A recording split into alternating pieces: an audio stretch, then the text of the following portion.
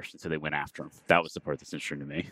So you were at the Pentagon as the press secretary when Donald Trump was president. For the last 2 years. Yeah. Speaking of a situation where the media has been obviously very, very challenged in an environment, you saw a lot of things happen. The world has changed.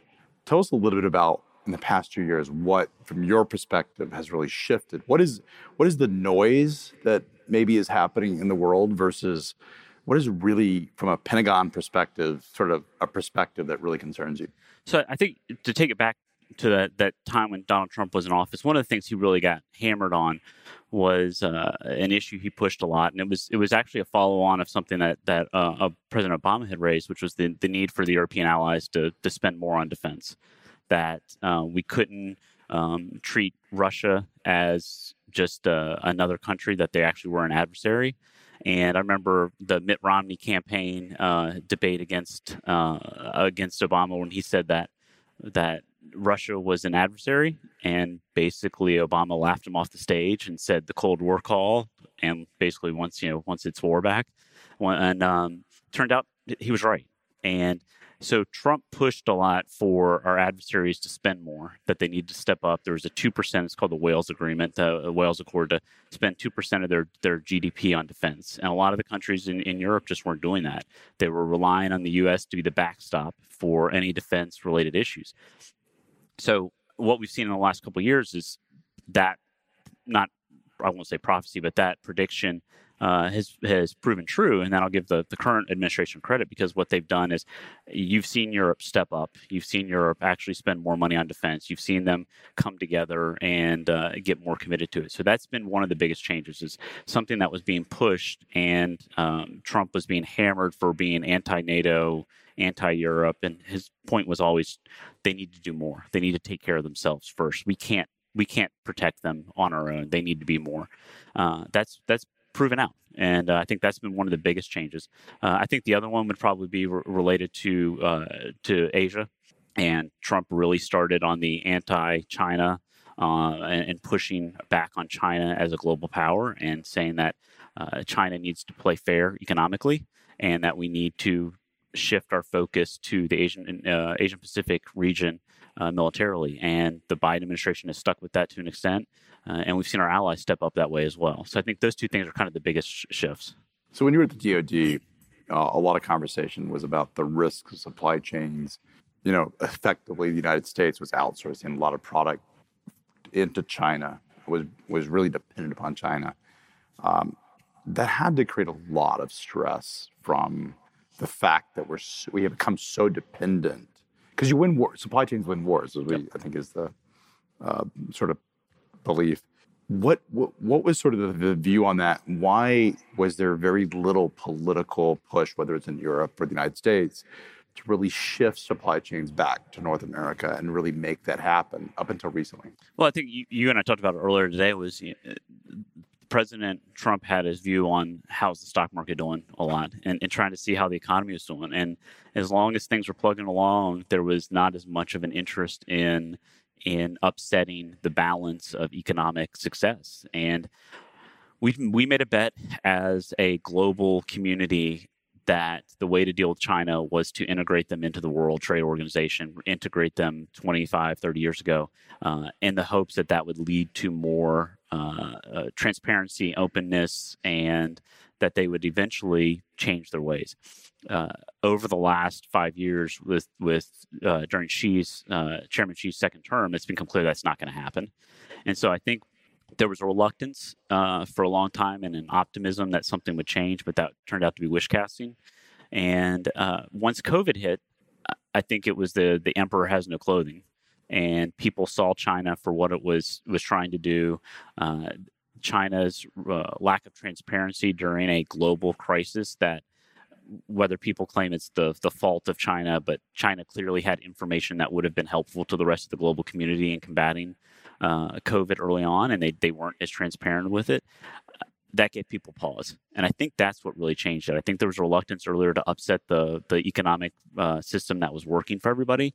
But once COVID hit and that upset the economic system in and by itself, people were willing to say, okay, we can't just always be focused on what's best economically. We need to be focused on what's also good for us on a national security and an individualized basis. And we need to pick and choose who we're going to be tied to in the future. We don't want to be relying upon a potential adversary for our medical supplies, for our masks, for medicine, for semiconductors, for microchips. We don't want to be dependent on somebody. You know, it's interesting. We've last couple of days a conversation about deglobalization or the end of sort of the globalization era. What are your thoughts, sort of looking at it from sort of a macro view, having at one point, had really good intelligence of what's happening? Do you think that's true? Yeah, I think that's a given right now that you've seen, not only from our perspective, but I think from China's perspective.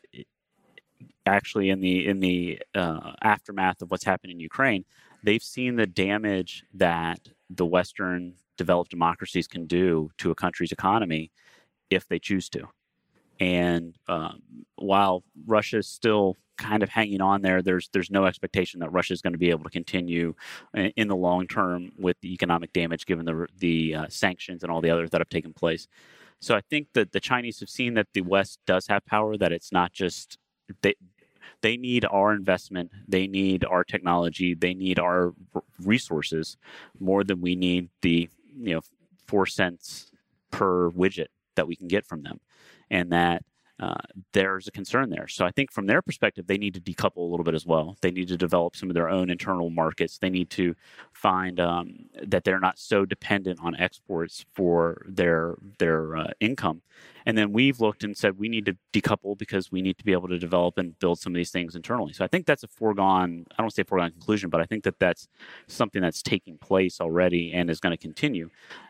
People previously believed that there was going to be, a unipolar world, and there was not going to be any future global conflict, and it's becoming clear that that's not the case. And so when there's a chance of a global conflict, people need to look at the supply chains a little bit differently and figure out where you're going to be able to get your goods, where you're going to be able to get the things you need more easily and have it protected, and what's the cost.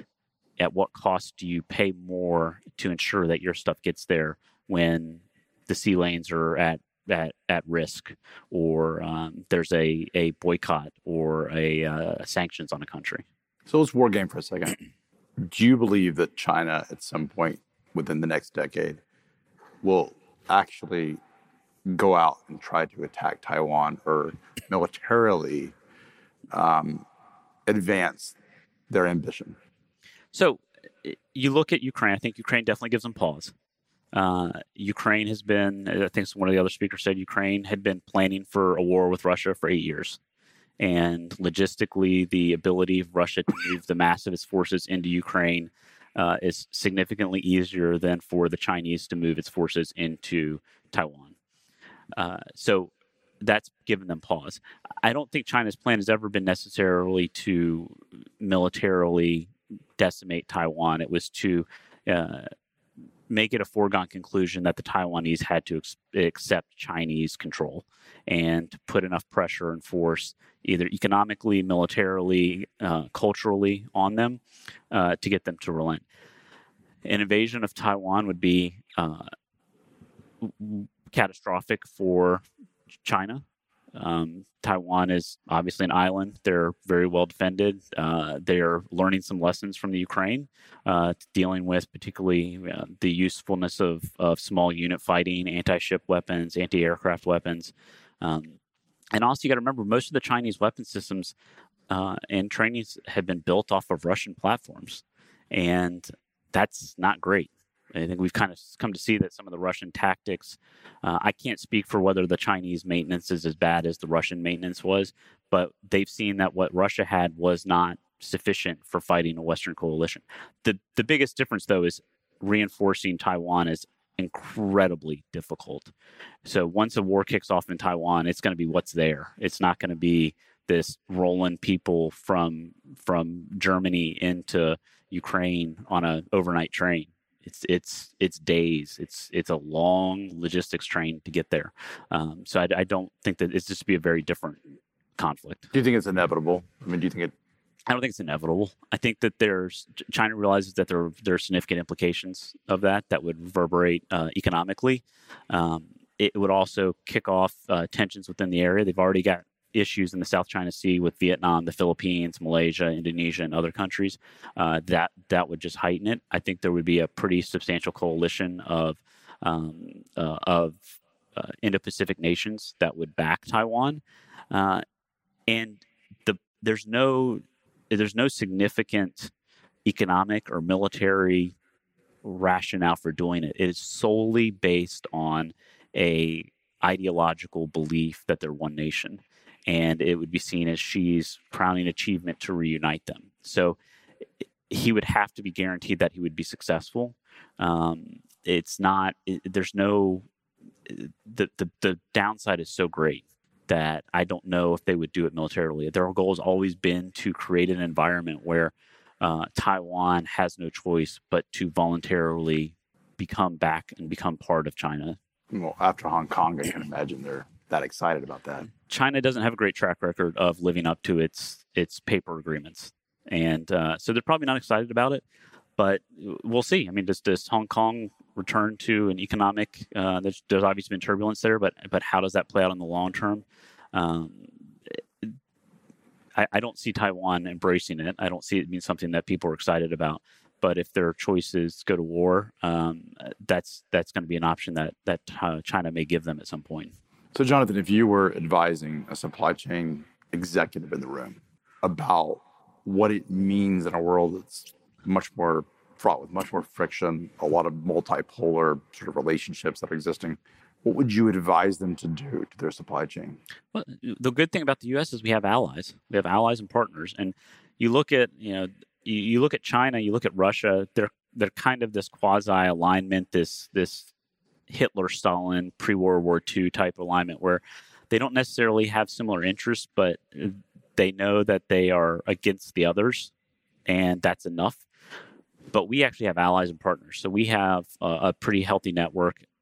Just the geographic benefits and demographic benefits of North America between Mexico and Canada, looking at supply chains throughout Central and South America, there are ways to ensure that connection is there and you don't have to rely on either unsustainable, undefendable long-distance sea lanes, or getting into what the issue with the South China Sea is, getting into areas where China has influence that is more difficult for us to compete with because of the long distance, because of cultural relationships and long-standing relations there. The other thing, though, is it's going to come down to resources. So you look at what China's doing in Africa. We are a very blessed country, and us, and in particular with Canada, we have a lot of natural resources. Oil being one that we probably don't take advantage of as much as a lot of people would believe. But a lot of the future conflict is going to be over resources. China is a resource importer. They need raw materials, whether that comes from Africa, whether that comes from the Middle East. They've got to maintain those relationships. And so I think you're going to see actually China focus more on that in the future and how that they can protect that supply chains for them than try to muck with ours. But I would advise people that resiliency, onshoring. You're already seeing the great example of Apple. Apple makes 95% of the iPhone products in China, and they've started to move that out. Chairman Xi could shut down Apple tomorrow if he wanted to. It's pretty scary when you think about how much money Apple prints and how important it is to just its own economy with the app system. Closing, you mentioned and you touched on it, but I think it's a really important point. Energy is life. Yep. And I think over the past, we've talked about decarbonization. I think ultimately everybody agrees at some point we have to figure out more sustainable ways to sort of preserve what we have. But you can't move away from the hydrocarbon overnight. How should we think about energy policy, particularly as it relates to the Middle East, what's happened in Saudi Arabia? We seem to have gone from this very anti-hydrocarbons to shifting back to we're now doing deals with Venezuela, Iran. It seems like Saudi Arabia has sort of it feels like we've been sold out. How do you address all these things happening specifically with energy? Well, with energy, Saudi Arabia the kingdom is a very interesting place. I've traveled there a few times for work, and there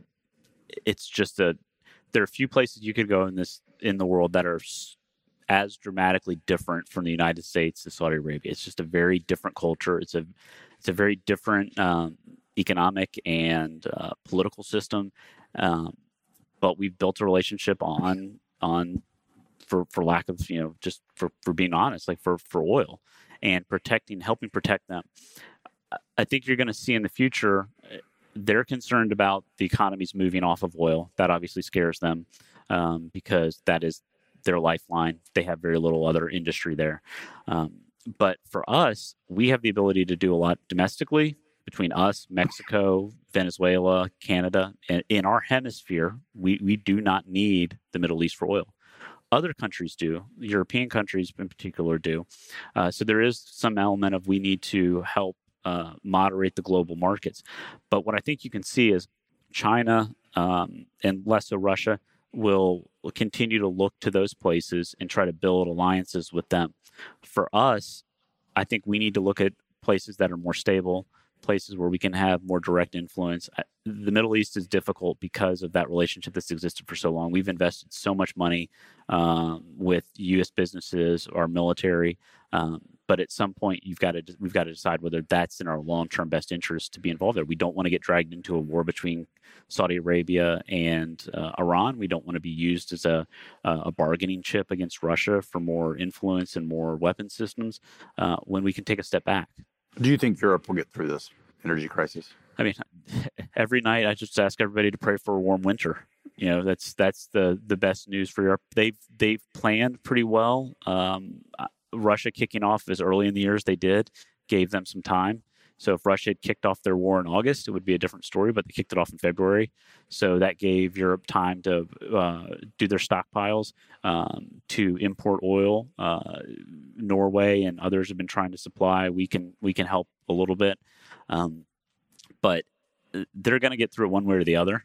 It may not be pretty. It may be politically ugly, and people are going to be very frustrated and upset, and there could be a lot of tension. But I think the good news is that the West has really gotten behind Ukraine, and they've decided that if we don't stand up to Russia at this point, then Lithuania, Estonia, Finland, other countries are at risk, and we're going to have to step up at some point. And so while arguably Ukraine may not be in our national interest that Ukraine be a free and independent country, that may not be a national core interest of the United States. Morally, we've made the decision that it's something we want to see happen. And arguably the national interest of some of these NATO allies being protected is in our core interest. And so we're there. The partnership in Europe is holding, and it looks like it's going to hold through the winter. And then we'll see what happens with Russia. Economically, they're in bad shape. I was looking at the numbers also militarily. They've lost more people in the first few months of this operation than we lost in 20 years in Afghanistan. They lost more aircraft in 3 months than they lost in the entire time they were in Afghanistan. So they're just being decimated, and the lead time for them to repair and rebuild is they're not getting the imports. They can't do it. So something's going to break for them. I don't know what it's going to be, whether it's going to be a political or they're just going to come to terms with the fact that it's an unwinnable, and they're going to have to come to some sort of negotiated end. I have one last question. Sure. One more, and they're not going to be happy about me asking another question, but I'm going to do it anyways. Infrastructure. We saw what happened with Nord Stream. Questions on there's a lot of theories on that. We may never know. I'm pretty comfortable with who's responsible for that. Who would you? I mean, Russia is. I mean, it's an effort to put pressure on Europe. Isn't it against their best interest, though? No. Couldn't they just turn off the pipes? They could, but I think there's arguments that there were contractual things that they could do with that. But did they really care? I mean, they basically left the entire system. Yeah, but I think that this way it makes a point. It's dramatic. And they get to blame others. If they turn off the pipeline, it's on them. Yeah. If they say it got blown up, same outcome economically, and they get to blame somebody else. So infrastructure in a new Cold War is very, very exposed because we've had this very safe harbor. You have telecommunication lines that are dependent across borders, oceans. How do we protect that? Or is it inevitable that in a world that we've entered that those assets are going to be incredibly vulnerable. Well, I think one of the big things is obviously cyber, in that all of the infrastructure has some link to cyber, and you have to up your cybersecurity efforts. I think as a country, I'm not going to pretend to be a cyber expert, but we've when I was at DHS, we had CISA, and at DoD, we had a lot of capabilities. We've done a lot. We've improved dramatically. We're more aware. You look at Huawei, we're more aware of the dangers of integrating, say, Chinese systems into our own infrastructure, and we've actually taken steps to prevent that. That's necessary and needed, and it can be effective. But it comes down to redundancy. It comes down to there can be no more of planning for everything's going to be great every day. You've got to have what happens if this falters? What happens if this falters? People have to plan. It's going to incur additional cost on businesses and countries to be ready for that.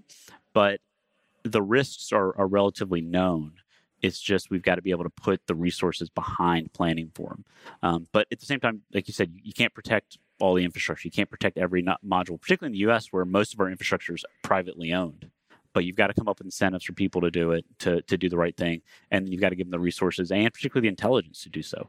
You got to be able to tell them, here's what we think the risks are, here's what we think the threats are, and here's what you can do to better defend yourself. Yeah, we saw what happened. The most important pipeline in the United States, the Colonial Pipeline, effectively shut down from a malware attack, which is just how vulnerable we all are. Well, Jonathan, unfortunately, we don't have a lot of time, or any more time, I should say. Really appreciate you being here. Thanks for being a part of this experience. This is the last time I'll be on stage. So I want to thank everybody who's stuck around throughout the event for coming here to F3, being a part of what we consider a very special place in Chattanooga, and hope that you'll return next year. We want to do it bigger. We want to have great speakers and just continue to expand the format. So I want to thank you sincerely for coming and being a part of this experience, and hope to see you back next year. Thank you.